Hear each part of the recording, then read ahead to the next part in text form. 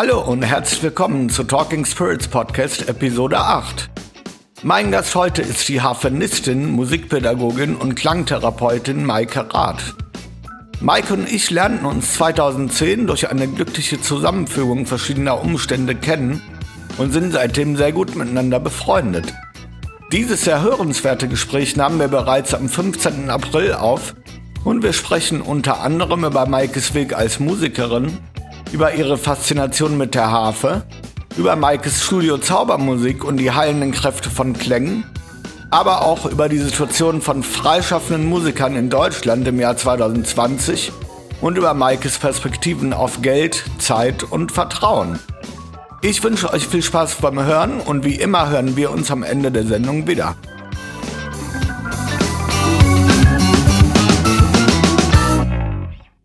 Hallo Maike. Hallo Marvin. Herzlich willkommen beim Talking Spirits Podcast. Ich freue mich sehr, dass du heute mein Gast bist. Dankeschön. Ja, ich freue mich auch sehr, dass du mich eingeladen hast. Maike, du bist Harfenistin, Pianistin, Musiktherapeutin, Musiklehrerin, Mutter zweier Töchter. Das sind ja durchaus verschiedene Identitäten.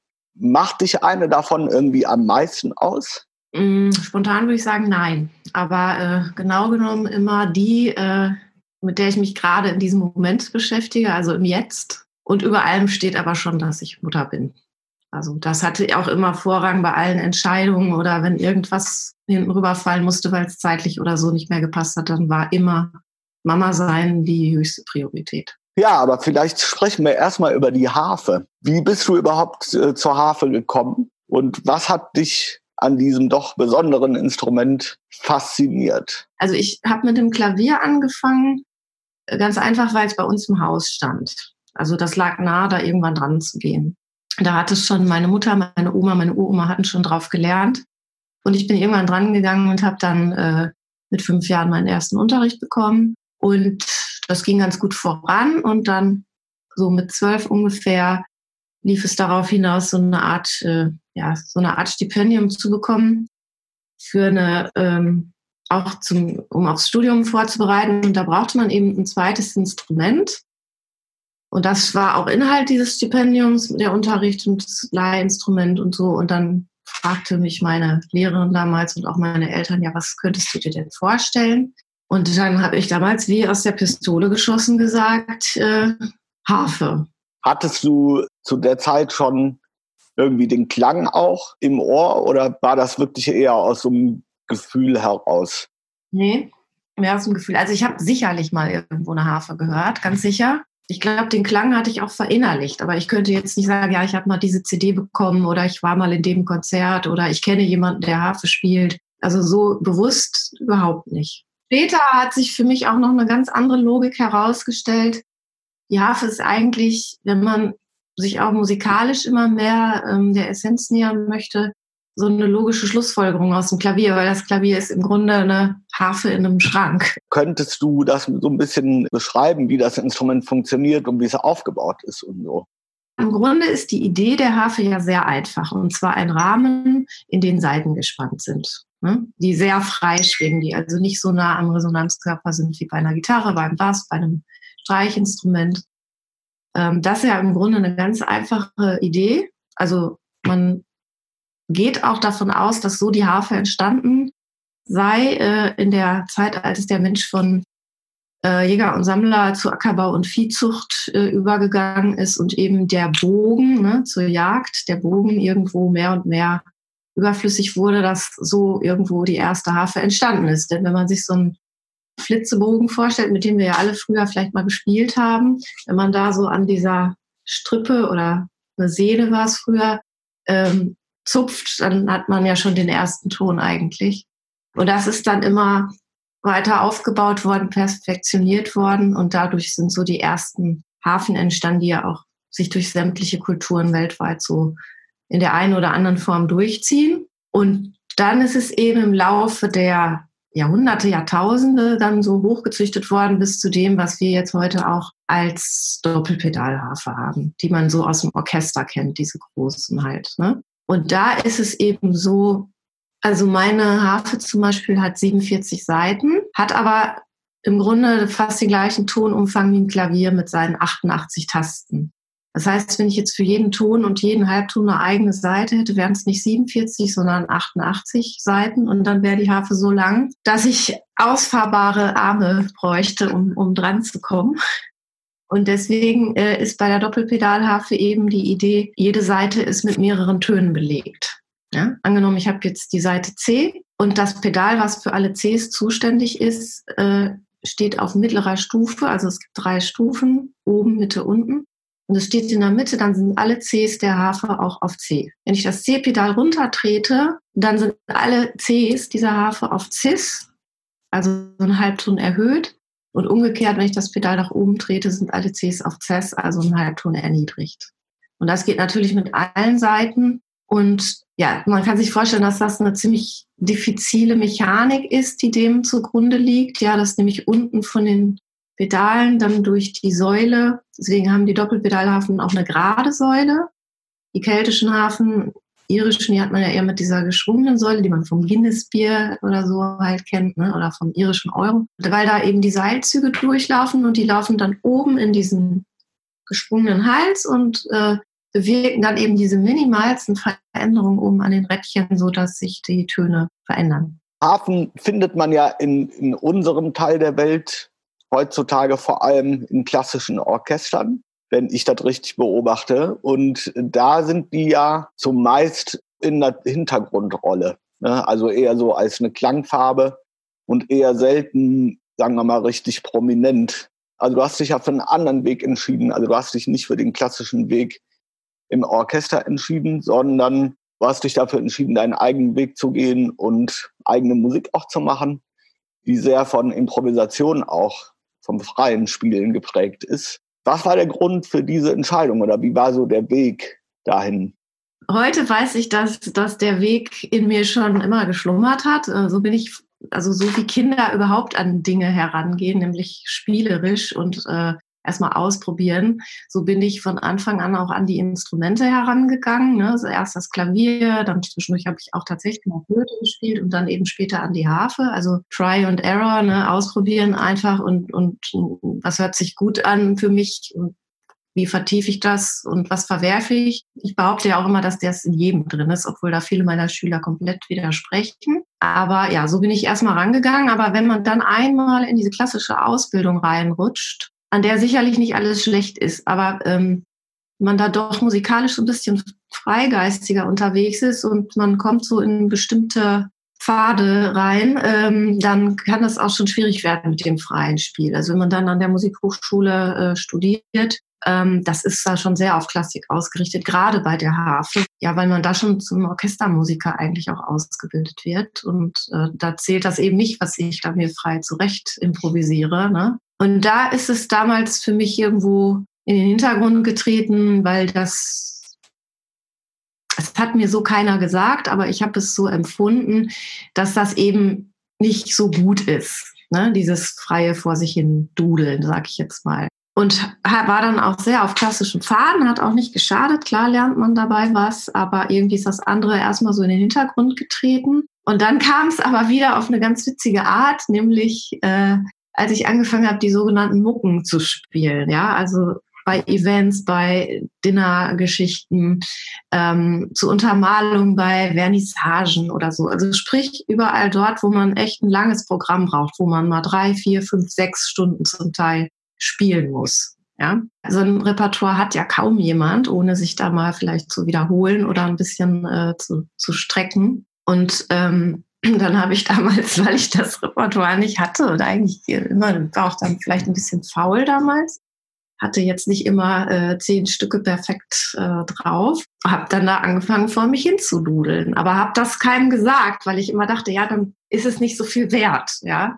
Und immer, wenn ich dann gefragt wurde, was war das denn jetzt für ein Stück, dann habe ich mir ganz schnell irgendeinen Namen ausgedacht. Und weil, gut, am Klavier ist es schwieriger, sich sowas auszudenken, weil die Komponisten und auch die Titel einfach bekannter sind. Ne? Aber bei der Harfe ist es nicht so bekannt. Dann habe ich mir immer schnell irgendwas ausgedacht und kam mir aber immer vor wie so ein Betrüger, ja.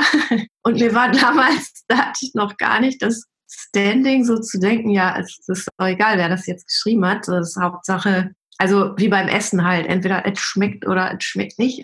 Und irgendwann habe ich mich dann aber doch mal geoutet und dann bin ich da so auf so eine positive Resonanz gestoßen. Und dann dadurch kam dann so schrittweise, dass ich mich da komplett geöffnet habe und dann erstmal kein Geheimnis mehr draus gemacht habe und später das sogar als meine Art zu musizieren publik gemacht habe sozusagen. Ich würde mich zu Tode langweilen, wenn ich auf die Bühne gehe und so ein Programm XYZ halte, was ich jetzt zum x-ten Mal runterspülen musste. Also was nicht heißt, dass das schlecht ist. Also die Musiker, die das machen und dabei Spaß haben, alles super, aber mein Weg ist das halt nicht. Ne? Ich brauche ein bisschen diesen Kribbel, wenn ich auf die Bühne gehe, dass ich wirklich, wenn ich mich auf den Stuhl an der Harfe setze, dann weiß ich noch nicht, was ich spiele. Da gucke ich, wo meine Finger so hinwandern und dann geht's los.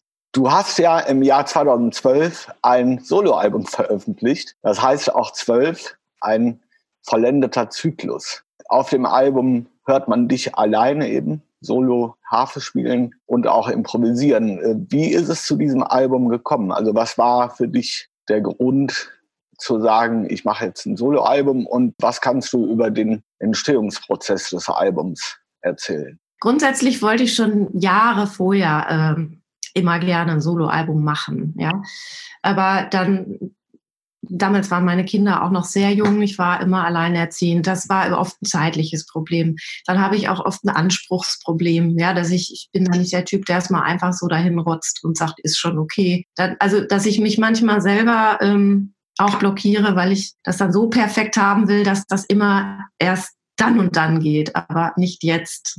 Oder dann, man braucht natürlich auch ein bisschen Budget, wenn man das ordentlich produzieren möchte und so weiter. Also es war immer so noch zu groß, der ganze Block für mich, um das wirklich konkret in Angriff zu nehmen. Oder auch das Gefühl, du bist noch nicht gut genug oder du musst das und das vorher dir noch draufziehen und perfektionieren und so. Also immer sowas war da. Und dann ist in dem Jahr 2011 damals meine Oma gestorben. Die war mir sehr nah.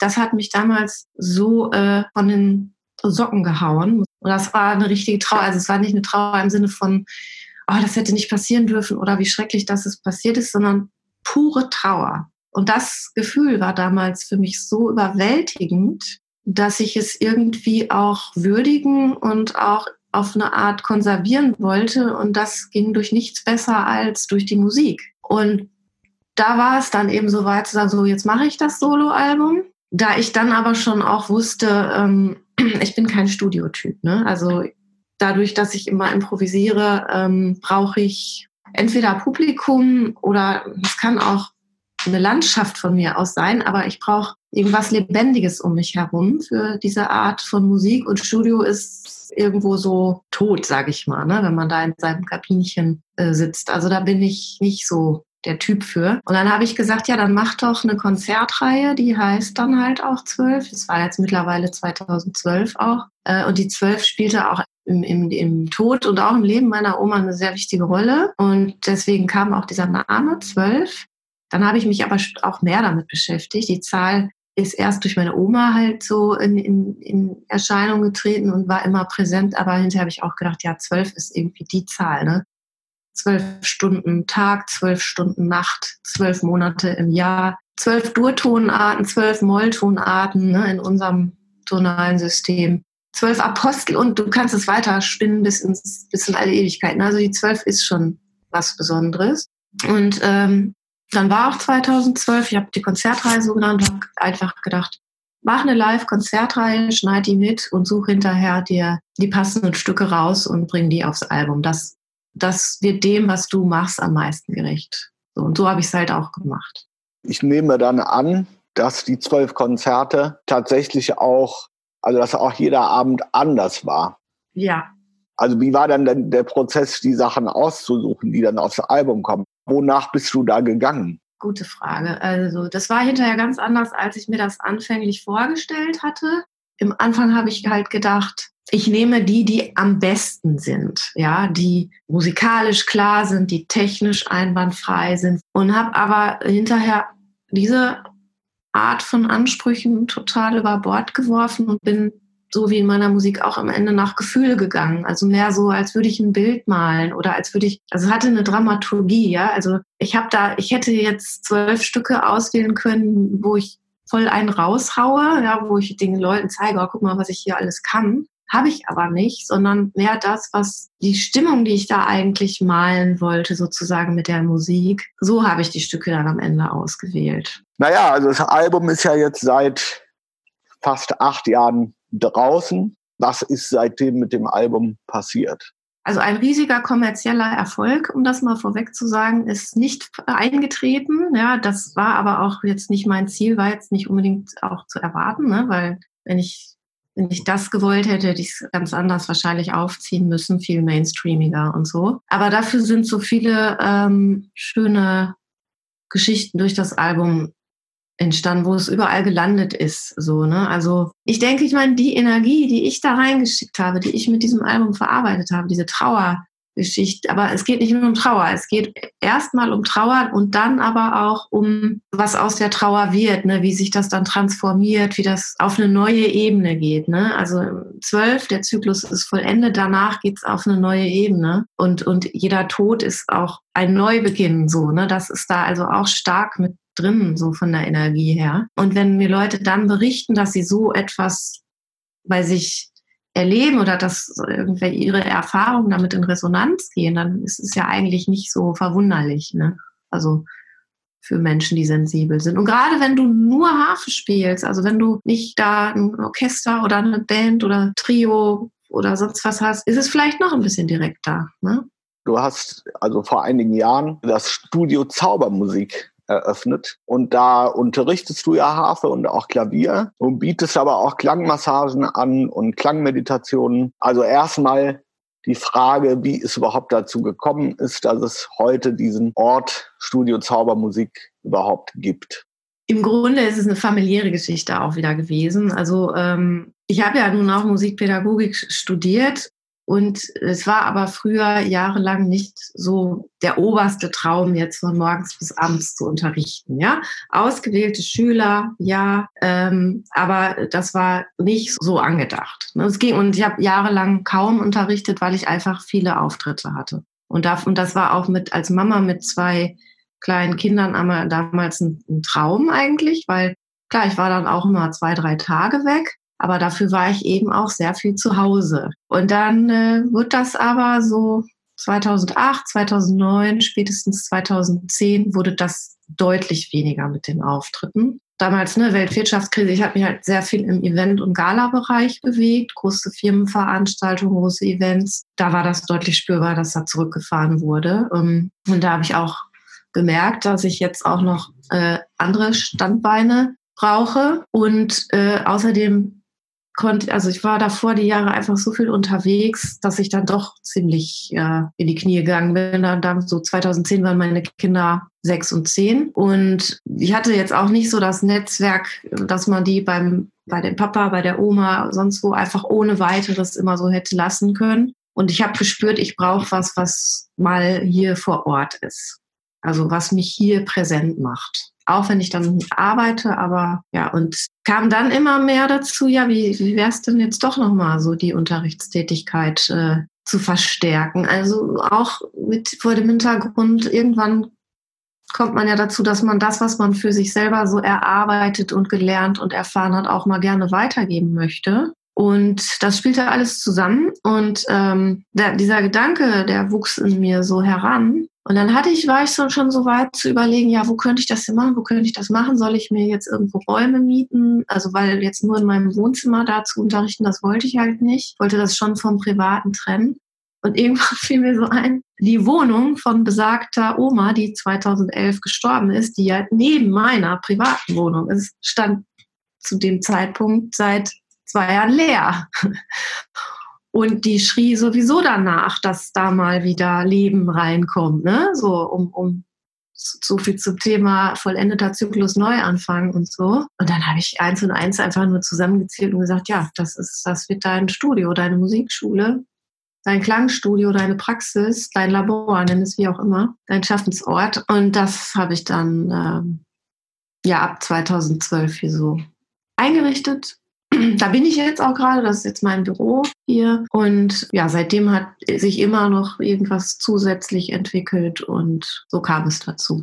Du bist ja auch jemand, der sich schon seit sehr langer Zeit mit der heilenden Kraft der Musik beschäftigt. Wann hast du eigentlich gemerkt, also dass du mit deinem Zugang zur Musik noch mehr machen kannst, als lediglich auf der Bühne zu sitzen, in deinem Fall, und ein Instrument zu spielen? Ich glaube im Grunde ganz, ganz früh schon. Ne? Also ich habe das erstmal an mir selbst gemerkt, dass es mich heilt. Ja, also kennen wir als Musiker, glaube ich, alle, ja, dass wir uns durch die Musik auch aus trüben Stimmungen oder aus Schmerz oder so irgendwie herausholen können, das verarbeiten können und so weiter. Es bleibt einfach nicht aus, wenn du es schaffst, das mit dir selber zu tun, dass das dann auf andere, die dafür empfänglich sind, auch übergeht, sozusagen. Allerdings hatte ich damals, also in Kindheit und Jugend, wo ich es schon gemerkt habe, nicht das Standing, nicht das Selbstbewusstsein oder Selbstvertrauen und auch nicht das Umfeld, was mich darin jetzt total bestärkt hat, was jetzt gesagt hat, ja klar ist das so. Also das wäre vielleicht eher so ein bisschen spinnermäßig abgetan worden. Und wenn du dann anfängst, Musik zu studieren, wie gesagt, ein Musikhochschulumfeld, da geht es dann um andere Dinge. Ne, da redet jetzt keiner über die Heilung, die da in der Prüfung geschieht, sondern nur, ob das jetzt sauber war und so, also um ein bisschen mehr geht es schon noch, aber eben nicht so darum. Da ist es damals so ein bisschen verkümmert, sagen wir mal. Der Fokus lag auch auf anderen Dingen. Und dann kam das danach aber wieder, weil ich mich danach wieder durch die Musik selber geheilt habe. Von diesem Verkopften. Und witzigerweise bin ich genau in dem Moment, als ich es gemerkt habe, auch für so ein ganz großes Heilungsevent, das waren die Europäischen Geistheilungstage, engagiert worden. Also eigentlich quasi an dem Tag, als ich es ausgesprochen habe, ich heile mich jetzt durch die Harfe, kam genau dieser Auftrag. Und dann habe ich gleich an 9 Tagen in ganz Deutschland von Nord bis Süd bei diesem Event gespielt. Und das natürlich, da hast du dann geballt Menschen auf einem Haufen, die nicht nur offen dafür sind, sondern die danach schreien, die kommen deswegen dahin. Dann hatte der Veranstalter auch meine Harfenklänge als heilende Klänge da ins Programm geschrieben. Und dann kamen hinterher scharenweise Leute an, die sagten, was sie da alles erfahren hätten und so. Und manches klang durchaus seriös. Anderes ist, also bei solchen Events hat man natürlich auch viele Leute, die schon so ein bisschen Bodenhaftung verloren haben, sage ich mal. Ne? Und das war mir teilweise zu abgedreht. Aber was ich dann echt spannend fand, war, dass der Heiler persönlich, das war ein Brasilianer, der extra eingeflogen wurde, der kam irgendwann mal da raus. Also ich saß halt quasi in dem Vorraum, wo also Hunderte von Leuten darauf warteten, zu dem Heiler vorgelassen zu werden. Und ich habe die quasi da bespaßt mit meinen heilenden Klängen und war aber in einem anderen Raum als der Heiler selbst. Und irgendwann kam der da raus und sagte, sag mal, was macht die denn da eigentlich, die mit der Harfe, ne?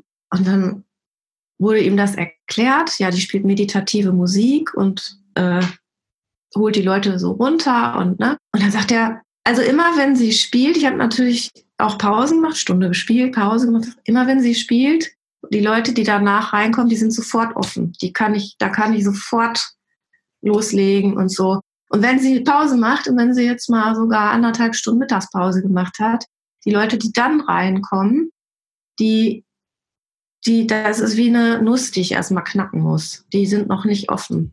Und das war für mich, da dachte ich so, boah, krass, ne? Der hat das gemerkt halt irgendwie an den Menschen. Die kamen gleich muss man sich auch vorstellen, die warten da teilweise 2, 3, 4 Stunden, haben die ganze Zeit diese Musik gehört und sind schon mal bei sich irgendwie mehr angekommen. Die kommen da nicht angerannt, stehen da in einer Schlange, hetzen da rum, sondern die fangen dann an zu meditieren und lassen sich ein. Es ist ja irgendwie auch klar, dass die dann anders drauf sind, ne? So. Und dann hat er mich hinterher sogar an seine Liegen selbst geholt und mich neben die Liegen direkt gestellt, weil er das dann auch testen wollte. Und da war das dann quasi so eine offizielle Sache mit der Heilung.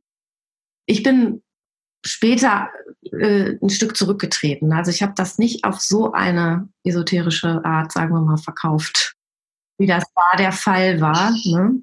Also ich biete zwar auch so meine Seelenlieder an, aber ich schreibe mir hier nicht auf die Homepage so hier heilende Musik und also das läuft ein bisschen, ja, wie soll ich sagen, indirekter noch ab. Ne? Also ich gucke auch immer, dass die Leute so selber drauf kommen. Ich will denen nicht irgendwas aufs Auge binden, wie das auf die zu wirken hat, sondern ich bin da auch im Vertrauen, dass die Leute schon davon angezogen werden, für die das das Richtige ist. So, ne?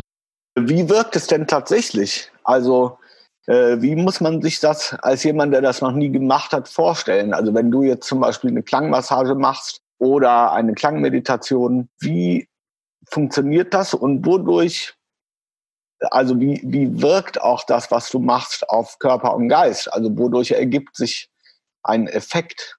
Das ist ja noch ein bisschen anderer Bereich. Ich habe diese beiden Bereiche hinterher vermischt auf meine Art, aber Klangmassage, auch eine Ausbildung gemacht bei Peter Hess. Da geht es ja in erster Linie um Klangschalen und Gongs. Das ist ja wieder was anderes jetzt als Harfe.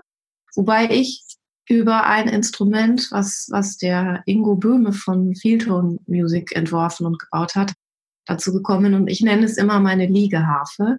Und zwar ist es ein Monochord. Es hat 40 Saiten und die sind an einem Resonanzkörper befestigt, der eine Liege ist, also eine große Holzliege. Also du liegst auf dem Resonanzkörper, wenn das Monochord gespielt wird.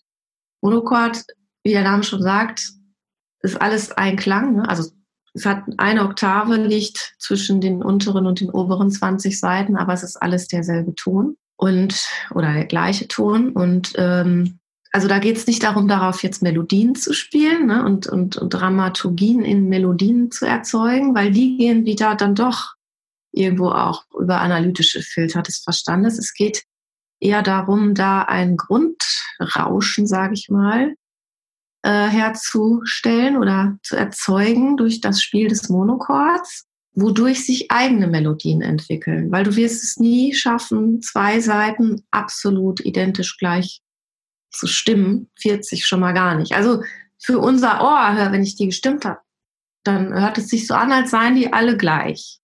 Aber sind sie natürlich nicht. Und durch diese feinen Reibungen, die entstehen zwischen den Tönen, entstehen ja die Obertöne. Also das wissen wir ja, ne, dass auf jeder Seite eben die Obertonreihe liegt. Und die entfaltet sich bei diesem Monochord halt ganz wunderbar. Und dadurch hast du dann wieder nochmal ein ganz anderes Hörerlebnis. Und vor allem, das ist das, was man nicht erklären kann, es geht in den Körper, weil du ja auf dem Resonanzkörper liegst.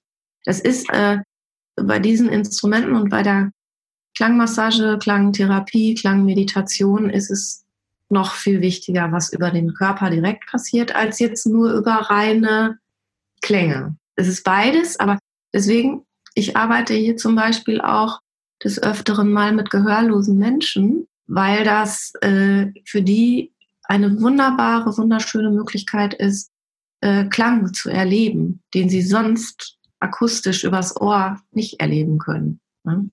Das heißt also, die Schwingungen übertragen sich auf den Körper und haben dann im besten Fall einen harmonisierenden Effekt. Genau. Kannst du denn auch gezielt also sagen wir mal, ich meine, ich habe ja nicht so viel Ahnung, ich stelle mir das so vor, dass ja dann durch diese harmonisierende Wirkung der Schwingungen zum Beispiel irgendwelche Blockaden gelöst werden können. Ja. Oder Verspannungen oder, ne, sei es jetzt körperlich oder auch geistig. Kannst du das irgendwie gezielt steuern? Gezielt ist relativ, ja. Also erstmal dürfen wir so als Klangpraktiker, Klangmassagepraktiker keine Heilversprechen oder so geben, ja. Also ich kann, wenn es jetzt jemand sagt, ja, ich habe Migräne oder so, dann darf ich dem jetzt nicht sagen, ja, da habe ich was für Sie, da kann ich was gegen tun, ne? Ich muss vielleicht ein bisschen ausholen, um das zu erklären. Ja, klar. Man muss erstmal verstehen, dass diese Klänge und Schwingungen, von denen ich da rede, kein Hokuspokus und kein esoterisches Ding sind, an das man glauben muss, sondern das ist reine Physik. Das ist alles messbar. Man muss sich das so vorstellen, dass deswegen das Wort Klangmassage fand ich früher immer sehr irreführend, weil unter Massage verstehen die meisten sowas mit Händen und Kneten und Öl und so, ne? Und anfassen. Und das ist das alles nicht. Die Massage findet auf Zellebene statt, indem ich jetzt zum Beispiel eine Klangschale aufsetze auf den Rücken oder so. Und wenn ich die anschlage, geht die in Schwingungen. Das spürt man ja. Also im Grunde macht das jeder Kochtopf auch. Nur wir arbeiten hier mit sehr viel feineren Materialien. Da sind hohe Goldanteile auch teilweise in den Schalen drin, sehr feine Klänge. Und diese feinen Schwingungen gehen einfach auf den Menschen über, ins Gewebe bis auf die Zelle. Ja?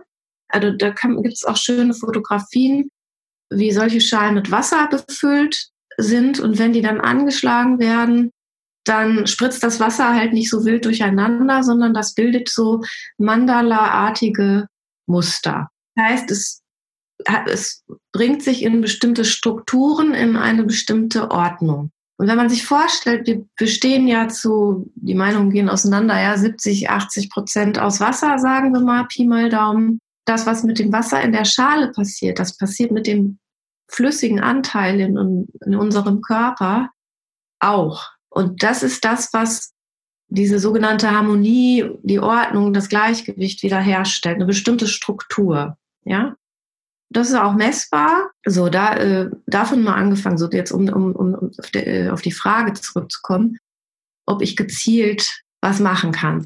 Erstmal arbeite ich nicht problemorientiert. Ich frage meine Klienten natürlich vorher, was sie haben. Ja, schwierig wird es, wenn jemand jetzt einen Herzschrittmacher hat oder sowas.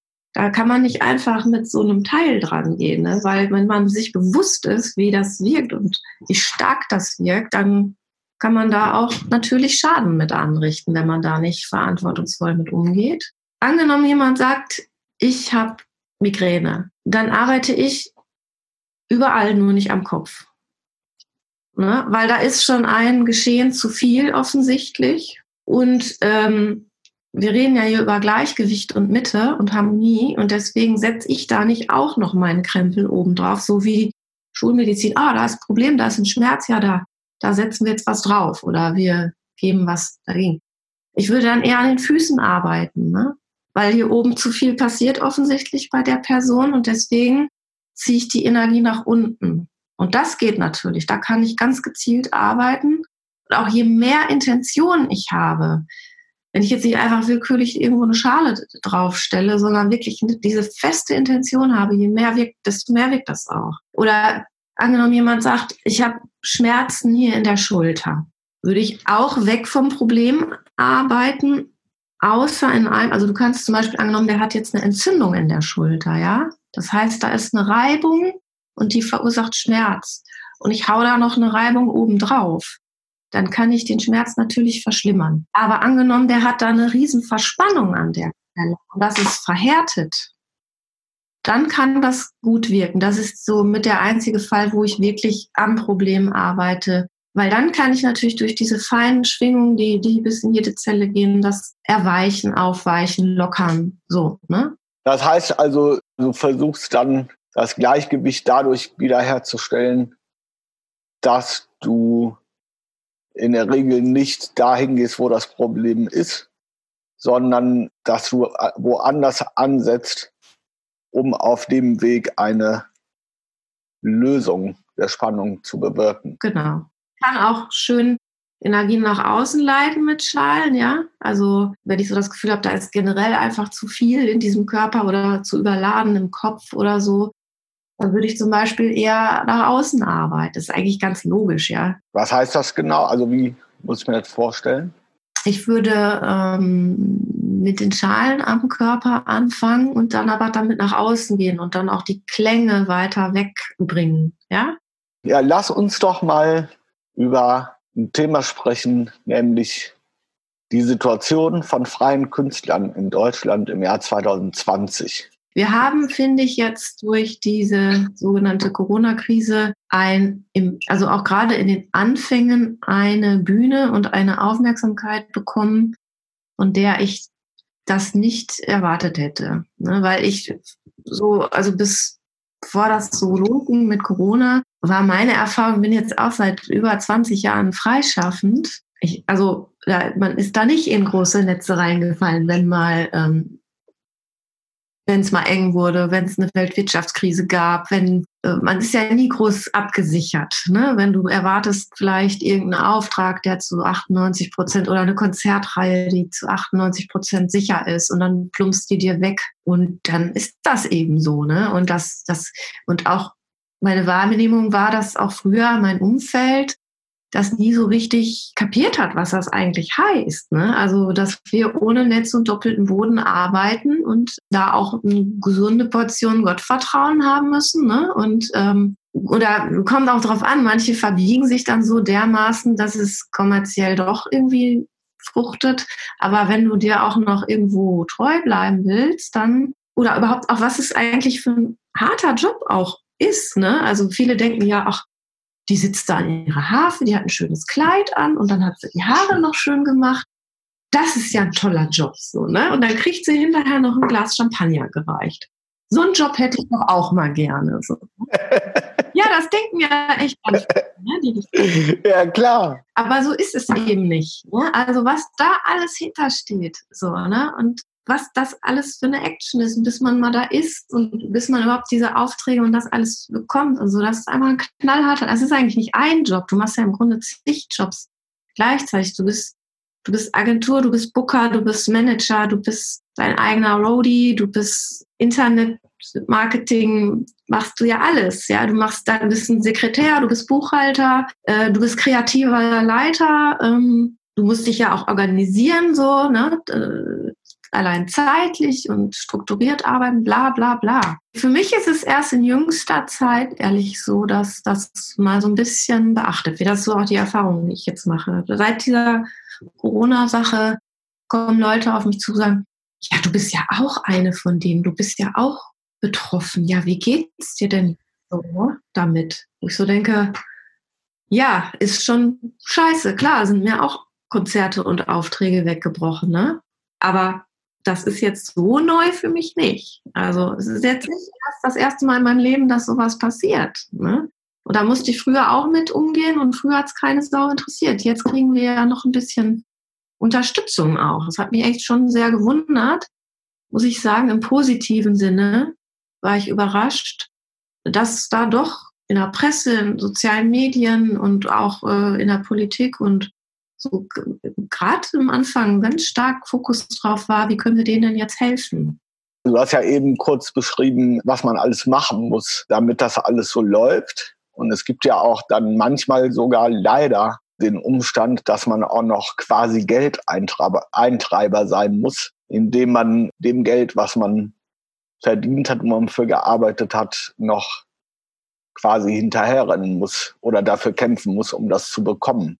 Ja. Und ich spreche das jetzt an, weil das ja eine Sache ist, über die wir schon oft gesprochen haben. Kannst du darüber was sagen, aus deiner Sicht? Ich denke, das ist halt ein Thema, was viele Selbstständige kennen, also nicht nur Musiker, Künstler, Kulturschaffende. Das hört man auch von irgendeiner, was weiß ich, eine Elektrofirma oder, ne, also auf jeden Fall, wenn es um Selbstständigkeit geht, dass die Zahlungsmoral doch im Großen und Ganzen bei vielen Menschen sehr zu wünschen übrig lässt. Ne? Und das, wie soll ich sagen, ich denke auch immer, irgendwo denke ich immer noch, es liegt auch oft dann doch vielleicht an mir. Ich weiß nicht, ob das manchmal so stimmt, dass ich manchmal denke, ich hätte die Verträge früher noch klarer machen müssen, die Absprachen noch klarer oder am besten gleich Vorkasse oder sonst wie. Einfach die Weichen im Vorfeld schon anders stellen müssen, dass sowas erst gar nicht zustande kommt. Ich treffe viele Vereinbarungen auch wirklich auf Auge in Auge, ne, und auf Augenhöhe so. Und dann gehe ich nicht gleich vom Schlimmsten aus, dass da jemand nicht bezahlen will, sondern auch vertraue dann so ein bisschen und so. Und damit fahre ich auch oft gut. Aber oft auch eben nicht. Ne? Und was wir beide ja auch, Armin, also jeder für sich und auch zusammen schon festgestellt haben, sind oft die, wo du genau weißt, die haben die Kohle stapelweise irgendwo rumliegen und zahlen einfach nicht. Und dann oft mit Erklärungen dazu, die schon beschämend sind. Wo ich dachte, also willst du mich jetzt eigentlich beleidigen, indem du mir so einen Schwachsinn erzählst, wo jedes Kleinkind weiß, dass das nicht stimmt? Oder beleidigst du dich jetzt gerade selber? Du hast eben etwas gesagt, nämlich, dass du ja, wenn du was ausmachst mit jemandem, dass du auch ein Stück weit vertraust. Dass, also darauf, dass das, was der sagt, auch so gemeint ist und so passieren wird. Was bedeutet gemeinhin Vertrauen für dich? Also das Vertrauen, von dem ich jetzt da gerade sprach, das ist einfach so ein Gefühl, was ich so habe, also so ein Bauchgefühl. Ja, kann ich dem vertrauen? Ja, nein. Ne? Das ist ein Bauchgefühl. Das ist so die eine Art von Vertrauen, so dieses spontane Vertrauen, wie ein Tier einfach einen Instinkt hat oder so. Und dann gibt es noch so eine andere Art von Vertrauen, das entwickelt sich eher so über Jahre. Das eine schließt das andere nicht aus. Ne? Also ich will die jetzt gar nicht unterscheiden, aber auch noch noch ein Vertrauen, was sich durch gemeinsame Erlebnisse oder einfach eine Freundschaft, die über Jahre so reift, wie ein guter Wein oder so. Ja, das ist nochmal eine andere Art von Vertrauen. Also das heißt andere Art, das meine ich gar nicht. Aber das geht dann noch mal tiefer. So, das habe ich jetzt auch nicht mit allzu vielen Menschen. Also viele scheiden dann auf dem Weg auch vorher aus. Wo man so merkt, okay, dieses tiefe Vertrauen, das entwickelt sich halt nicht, weil dann doch vielleicht etwas passiert, wo ich so denke, wenn du mich gerade wirklich sehen würdest, dann hättest du das jetzt nicht gemacht. Aber so, das fällt mir dazu jetzt spontan ein, zu Vertrauen. Es gibt ja auch noch ein Urvertrauen, das Urvertrauen in sich selbst oder in das Leben oder auch darauf, dass alles, was passiert, auch wenn es schon mal hart ist, auch irgendwie seine Richtigkeit hat. Und da bist du ja, finde ich, auch jemand, der das auf jeden Fall irgendwie sehr stark hat und der das auch auf eine sehr schöne Art und Weise mit der Welt teilt. Ja, dem bin ich so, sagen wir mal, so ein bisschen mehr auf die Schliche gekommen, damals durch meine Diplomarbeit, die dadurch handelte über Wirkungen von Klängen und Musik im pränatalen Lebensbereich. Also wie Musik und Klänge wirken zwischen quasi der Empfängnis und der Geburt. Und da geht es sehr stark um Urvertrauen. Ne? Also wenn man auch dann später auf bestimmte therapeutische oder analytische Methoden schaut, geht es in vielen darum, das Urvertrauen wiederherzustellen, wenn man es mal runterbricht. Ne? Bei depressiven oder überhaupt psychisch kranken Menschen. Ich glaube, dieses Urvertrauen hat im Grunde natürlich jeder von uns in sich, auf jeden Fall, gehört zur Grundausstattung. Ob man Zugang dazu hat oder nicht, oder ob das irgendwo verschütt gegangen ist oder so, das ist mal noch eine andere Frage. Aber ich behaupte mal, dass jeder die Möglichkeit hat, den Zugang dazu auch wiederherzustellen. Bei mir ist es so, kann ich ruhig so sagen, bei mir muss es manchmal erst ganz schlimm werden, bis ich dann die Kurve kriege. Also ich habe das auch nicht per se gehabt. Ja, ich warte auch schon so meine menschlichen Täler und dass es mir auch psychisch oder so nicht gut ging oder ich überlastet war oder sonst was. Meistens dann, wenn es ganz schlimm wurde, habe ich da die Kurve bekommen und habe auch da Anschluss zum Urvertrauen eben wieder gefunden. Wie nimmst du Zeit wahr? Was bedeutet für dich Zeit? Was ich immer wieder feststelle, ich gehe immer auch mal wieder selber an die Falle zu sagen, ja, ich habe keine Zeit. De facto hat mein Tag 24 Stunden und dann gibt es Familie und Haushalt und das nimmt schon sehr, sehr viel Zeit auch in Anspruch und dann gibt es die Arbeit und so weiter und irgendwann ist eben diese Zeit aufgebraucht. Ja, das ist so die eine Version, sagen wir mal. Auf der anderen Seite stelle ich immer wieder fest, dass Zeit völlig dehnbar ist und dass es viel mit meiner eigenen Verfassung zu tun hat, wie ich Zeit wahrnehme und dann auch faktisch, ob ich viel Zeit habe oder nicht. Kennt ja jeder vielleicht auch so ein bisschen, ne, dass man irgendwas macht und denkt, es seien gerade 10 Minuten vergangen und man merkt, es waren 3 Stunden oder auch umgekehrt, dass einem irgendwas irre lang vorkam und dann war man schnell damit fertig oder so. Ne?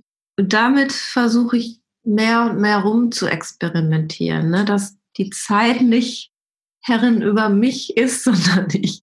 Und auch nicht ich Herrin über die Zeit, sondern dass wir uns zusammentun sozusagen. Ja? Das finde ich ist ein ganz spannendes Projekt. Im Moment ist auch die Chance dazu. Ja? Also wenn ich jetzt wirklich meine 8 Spiele am Tag habe, dann bin ich irgendwo durchgetaktet. Ja, dann ist das halt so, dass um 3 Uhr das passiert und um 4 Uhr passiert das und so weiter. Aber im Moment ist eine gute Zeit, um da mal seine Erfahrungen mitzumachen und zu experimentieren. Ja, und auch im Moment zu sein, ne? Viel mehr, als man das vielleicht sonst kann. Was ja, wie ich finde, auch der Schlüssel ist zu so vielen Dingen. Ne? Gelingt dir das oft, im Moment zu sein? Also eigentlich beißt die Katze sich an der Stelle so in den Schwanz. Ich bin, was mich selbst betrifft, oft sehr perfektionistisch. Ne? Das heißt, da muss ich schon mal Abstriche machen. Also es ist, glaube ich, oft so, dass das alles ganz okay ist und ganz gut läuft. Und ich denke immer, ja, aber das hätte ja noch besser sein können und dann hätte aber das jetzt ja jetzt auch noch machen können und so. Und wenn ich bei diesem Thema Zeit, war ich denn jetzt genug im Jetzt sozusagen? In dem Moment, wo ich denke, jetzt warst du wieder nicht im Jetzt, bin ich ja in dem Moment, in dem ich das denke, auch nicht im Jetzt. Genau. Ja, genau. Dann muss man irgendwann sagen, stopp, ne, stopp. Ich fand eine ganz schöne Sache, ich meine, Eckhart Tolle, wisst ihr, die meisten, hat ja sehr, sehr viel dazu gesagt. Das ist ja so seine große Botschaft. Und ich fand ein ganz kleines Beispiel total super. Also eigentlich was ganz Banales, was bei mir aber so die Tür aufgemacht hat. Und zwar ging es da, er sprach über das Thema, wir warten immer irgendwo. Ja, wir stehen an der Kasse im Supermarkt, an der Schlange und warten. Dann gucken wir auf die Uhr, uns geht's nicht schnell genug. Wir denken, was, ich verplemper hier meine Zeit. Ne? Oder wir stehen an der Bushaltestelle und warten, bis der Bus kommt. Oder wir stehen an einer roten Ampel und warten, bis die grün wird. Oder wir sitzen in einem Wartezimmer und warten, bis wir dran sind. Und wir haben dann oft das Gefühl, dass dieses Jetzt in dem Moment, in dem wir warten, nicht zählt. Ne? Das muss man nur rumkriegen und hinter sich bringen, damit das wahre Jetzt passiert. Ne? Und darüber hat er so gesprochen, dass er sagt, ja, stell dir mal vor, du stehst irgendwo an der Schlange und es geht nicht richtig weiter oder es geht nur ganz langsam weiter. Ja, dann frag dich doch mal, was verpasse ich denn jetzt gerade? Meistens, wenn du es mal runterbrichst, gar nichts. Was würde jetzt passieren oder was wäre so viel besser, wenn ich jetzt ganz schnell dran käme? Gar nichts, dass ich schnell weiterrennen kann zu meinem nächsten Termin oder zu meinem nächsten Jetzt. Also wenn man nur im Jetzt ist und an dieser Schlange steht und nur sagt, ich stehe jetzt hier, ich habe einen Moment Zeit, ich kann atmen, ich kann im Moment meine Gedanken sortieren, ich muss gar nichts tun, außer hier einfach zu sein. Dann ist das ein total toller, schöner Moment. Und der wird nur dann so doof und unangenehm, wenn man sagt, ja, warum geht das denn jetzt hier nicht weiter? Und was macht der denn da? Und jetzt, ich müsste doch schon gleich da sein und dann schaffe ich das jetzt nicht. Und ich habe, so. Und dadurch wird dieser Moment eigentlich nur doof. Aber wenn man genau hinschaut, ist er gar nicht doof. Im Gegenteil, es ist ein Geschenk. Weil du hast ja gar nicht so viele Momente, wo du nur sein kannst einfach. Genau, und ich frage mich oft, sagen wir mal, wir beide kennen ja die Welt noch aus einer Zeit, in der es die ganze moderne Technik so nicht gab und in der auch der ganze Lauf der Dinge viel langsamer war, wie es ja gerade im Moment auch ist durch diese Corona-Situation.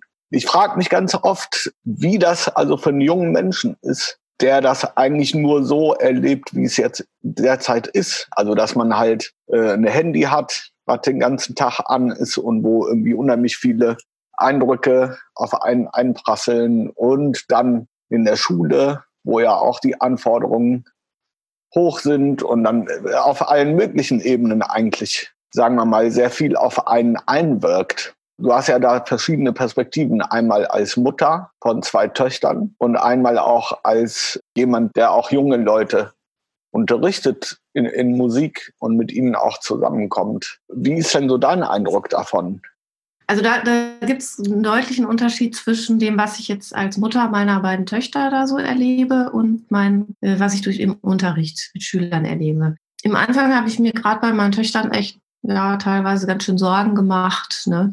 Dass das nicht zu viel wird am Handy. Und früher war es mal so ein Knöpfchen-Handy, jetzt sind Smartphones und man hat 3 Millionen Apps und 1000 Messenger. Und als das so anfing mit WhatsApp zum Beispiel, ja, das kennt man ja auch von Erwachsenen, die neu WhatsApp haben, die schicken dann auf einmal alle 3 Sekunden irgendwas und so. Und bei den Kindern war das im Anfang teilweise noch mehr. Und dann wurden ja auch überall Gruppen gebildet, ne? Und dann war ich mit meiner Tochter mal paar Minuten, haben wir irgendwas gemacht und 5 Minuten später hatte die 380 Nachrichten auf dem Handy. So. In ein paar Minuten, ne? Also wo man so denkt, um Gottes Willen, ne? Also, wobei ich bei meinen Töchtern festgestellt habe, die haben, ich weiß nicht, ob es speziell die beiden sind, aber ich glaube, es steht auch so für diese Generation, einen wesentlich besseren Umgang damit als mancher Erwachsene, muss man sagen. Also die sind da viel entspannter. Also bei meinen, die hatten auch mal eine Phase, wo so denken, ja, ich muss jetzt da drauf gucken, weil da wartet ja jemand auf meine Antwort. Wenn ich dem jetzt nicht sofort antworte, dann ist der ja voll sauer. Diese Phasen gab es, aber die haben sich schnell überwunden. Also die sind da wesentlich entspannter als ich manchmal. So, ne? Ja, und wie ist das bei Schülern? Also ich kann jetzt nicht im Detail beurteilen, wie Schüler so tagsüber Kinder und Jugendliche so mit ihrem Handy umgehen. Also ich höre schon mal von Eltern, dass sie das wirklich nicht aus der Hand legen und nur zocken und Spiele spielen und so. Aber was ich generell sagen kann, also ich unterrichte ja im Grunde seit 25 Jahren, sogar länger eigentlich, ne? 27, 28 Jahren, wenn man so will. Und was ich da feststelle, ist, dass die Bereitschaft, sich auf ein Instrument einzulassen, ganz schön beeinflusst ist. Also dass auch so diese Bereitschaft, einfach mal selber wirklich was zu tun, auch etwas, was in dem Moment vielleicht nicht so super viel Spaß macht, ne? Aber darin auch irgendwo den Spaß zu entdecken, wenn ich nenne es jetzt mal übe. Ich nenne es ja lieber spielen, aber manchmal muss man auch wirklich mal üben. Ja, das ist jetzt vielleicht in dem Moment nicht die Erfüllung, ja. Aber die Erfüllung ist das, wenn man das regelmäßig macht, was dann so passiert. Und da kommen viele halt gar nicht mehr so ganz hin, weil sie das nicht so kennen. Also du stellst fest, dass die Fähigkeit, sich also für eine längere Zeit auf eine Sache zu konzentrieren, nachgelassen hat. Nicht nur konzentrieren, auch so dieser Wille, ne? So dieser Wunsch, ich möchte das können. Ich weiß so, wenn ich früher, ich konnte auch faul sein in meinem Übeverhalten als Kind, als Jugendlicher, ne? Ich weiß, wenn ich da so Meilensteine hatte, ein Stück, was mich weggehauen hat, dann habe ich mich daran festgebissen, ne? Und habe da nicht eher locker gelassen, bis ich das so konnte, wie ich das wollte. Und das konnte auch schon mal ein halbes Jahr oder ein Jahr dauern, wenn es eine Beethoven-Sonate in 3 Sätzen war, ja, oder so. Das finde ich jetzt so heute kaum noch. Und es ist auch viel zu viel. Es ist nicht nur, dass sie diese Langzeitprozesse vielleicht nicht mehr so, also vielleicht im Sport noch eher, in der Musik ist es was anderes, habe ich das Gefühl. Sondern sie sind natürlich auch insgesamt völlig viel mehr überflutet, als wir das früher waren. Ne? Die Schule dauert ewig lang, ja, dann noch Hausaufgaben und noch Hobbys und dies und das und jenes. Und wenn man mal überlegt, wie viel Zeit man am Tag mit so einem Handy oder sowas, ne, du sprachst ja über technische Mittel. Jetzt haben wir natürlich viel über die Vergangenheit und die Gegenwart gesprochen. Wie sieht es denn mit der Zukunft aus? Hast du bestimmte Pläne, konkrete oder sagen wir mal auch Träume, Wünsche, also Sachen, die du dir wünschst zu erleben oder auch zu machen? Jede Menge. Ich liebe das ja, neue Herausforderungen zu haben. Ne? Weiß nicht, vielleicht sieht das für manch einen so aus wie, kann die nicht mal bei einer Sache bleiben oder ne, Schuster, bleib bei deinen Leisten, wurde früher mal gesagt oder so. Ne? Ich komme immer mehr jetzt auch mit, wie sagt man, fortschreitendem Alter und Lebenserfahrung und so, dass ich so Sachen an mir entdecke, die schon lange mal geschlummert haben, die ich immer schon mal machen wollte und wo ich vielleicht ganz lange dachte, nee, das geht nicht und das kannst du ja jetzt nicht einfach so machen und bla, keine Zeit, kein Geld, bla bla bla. Irgendwas war immer, wo ich so jetzt immer mehr dazu übergehe, das einfach zu tun, auch in voller Konsequenz. Und das hat bei mir immer viel auch gleich mit Beruflichem zu tun. Das ist nicht so, dass ich dann sage, ich wollte schon immer mal Fallschirm springen und das dann mache, sondern so mein Wesen und was mich privat ausmacht und Beruf ist, wirst du auch bestätigen können, ne, ist nicht zu trennen. Und eine meiner ganz großen Leidenschaften war ja schon immer das Thema Einrichten. Einrichtung, von Räume oder Gestalten. Ne? Ja, du kennst ja meine Wohnung, ne? Also ich habe das hier immer schon sehr stark praktiziert und auch mal für Freunde und so inoffiziell und dass mich Leute nach Tipps und Ratschlägen gefragt haben. Aber jetzt hatte ich Ende letzten Jahres, Anfang diesen Jahres entschieden, das mache ich auch jetzt wirklich beruflich. Und habe auch meine ersten Aufträge da schon. Das ist echt ganz witzig. Das ging recht schnell und auch gleich total interessante Aufträge und tolle Sachen. Ganz kurz, vielleicht konkret Bezug nehmend darauf, wenn du also einen Raum einrichtest, nach welchen Kriterien gehst du vor? Also was möchtest du erreichen und wie erreichst du das? Im Grunde ist es nichts anderes, als was ich mit der Musik auch mache. Also wenn ich einen Raum einrichte, klar, wenn es meine Räume sind, dann gehe ich nach meinem Geschmack und nach meinem Gefühl. Aber jetzt kommt ja die interessante Herausforderung, das für andere zu tun. Und da geht es überhaupt nicht um meinen Geschmack. Jemandem jetzt einfach irgendwas aufzuquatschen, was ich schön finde, ist nicht Sinn der Sache. Und dann geht es darum, sich wirklich in den anderen hineinzufühlen. Wer ist das? Was braucht diese Person? Oder auch bei Einrichtungen geht es oft darum, was fehlt dieser Person?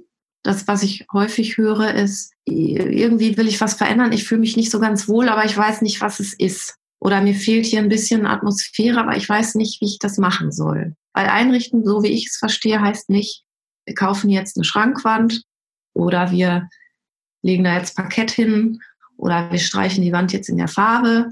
Das ist auch Einrichtung, klar, das gehört alles dazu. Aber die Atmosphäre entsteht meistens durch etwas andere Dinge. Und da kommen wir in den Bereich, von dem ich meine und fühle auch, dass der ganz ähnlich ist wie meine Musik auch. Ne? Und da sind viele Bereiche. Also erstmal muss man halt einfach schauen, wer ist diese Person, was braucht diese Person. Da kommen ganz interessante Sachen bei raus. Es ist halt oft wirklich therapeutische Aspekte. Und dann auch natürlich aufs Budget zu achten. Ne? Also wenn jetzt einer da 50.000 Euro für sein Wohnzimmer übrig hat, dann ist es, sagen wir mal, gut, selbst dann ist es immer noch eine Kunst, das wirklich atmosphärisch gut zu machen. Aber dann ist man doch deutlich flexibler, als wenn man jetzt ein kleines Budget hat. Ne? Aber da wird es für mich auch oft erst interessant mit einem kleinen Budget. Ne? Klar, weil man dann natürlich gucken muss, wie man mit dieser Limitierung umgeht. Genau. Aber wenn ich das richtig verstehe, versuchst du also dann auch in dem oder in solch einem Fall durch bestimmte Dinge und durch das Arrangieren von Gegenständen oder Faktoren, die dann in einem Raum stattfinden, eine Harmonie zu bewirken, zu erschaffen. Ja, das kann man so sagen. Ja gut, also ich würde sagen, wir kommen langsam am Ende unseres heutigen Gesprächs an. Und natürlich gebührt dem Gast das letzte Wort. Gibt es etwas, was du unseren Zuhörern zum Schluss mitteilen möchtest? Ich möchte mich bedanken, dass ich eingeladen wurde. Also zunächst mal zuallererst bei dir, Armin. Es hat richtig Spaß gemacht, hier mit dir so zu sprechen. Macht es aber immer. Also wirklich toll. Und natürlich eben auch bei denen möchte ich mich bedanken, die zugehört haben, unbekannterweise. Das möchte ich noch sagen. Ja. Alles klar. Ja, dann danke ich dir natürlich auch ganz lieb und herzlich dafür, dass du die Zeit genommen hast für dieses Gespräch. Und mir hat es genauso viel Freude gemacht. Und ich wünsche dir heute auf jeden Fall noch einen schönen Tag. Und auch, dass sich in Zukunft deine Wünsche erfüllen. Ja, vielen, vielen Dank. Ich sag Tschüss. Das war Talking Spirits Podcast, Episode Nummer 8 mit Maike Rath und Armin Alic. Nächste Woche ist mein Gast der Musiker und Musikpädagoge Björn Krüger. Wie immer findet ihr alle Infos zum Talking Spirits Podcast unter www.talkingspiritspodcast.com. Und ich freue mich, von euch zu hören, wenn ihr ein Anliegen habt, wenn ihr Ideen habt, Kommentare habt oder auch mit mir sprechen wollt. Ich wünsche euch ein schönes Wochenende und sage bis nächste Woche. Tschüss!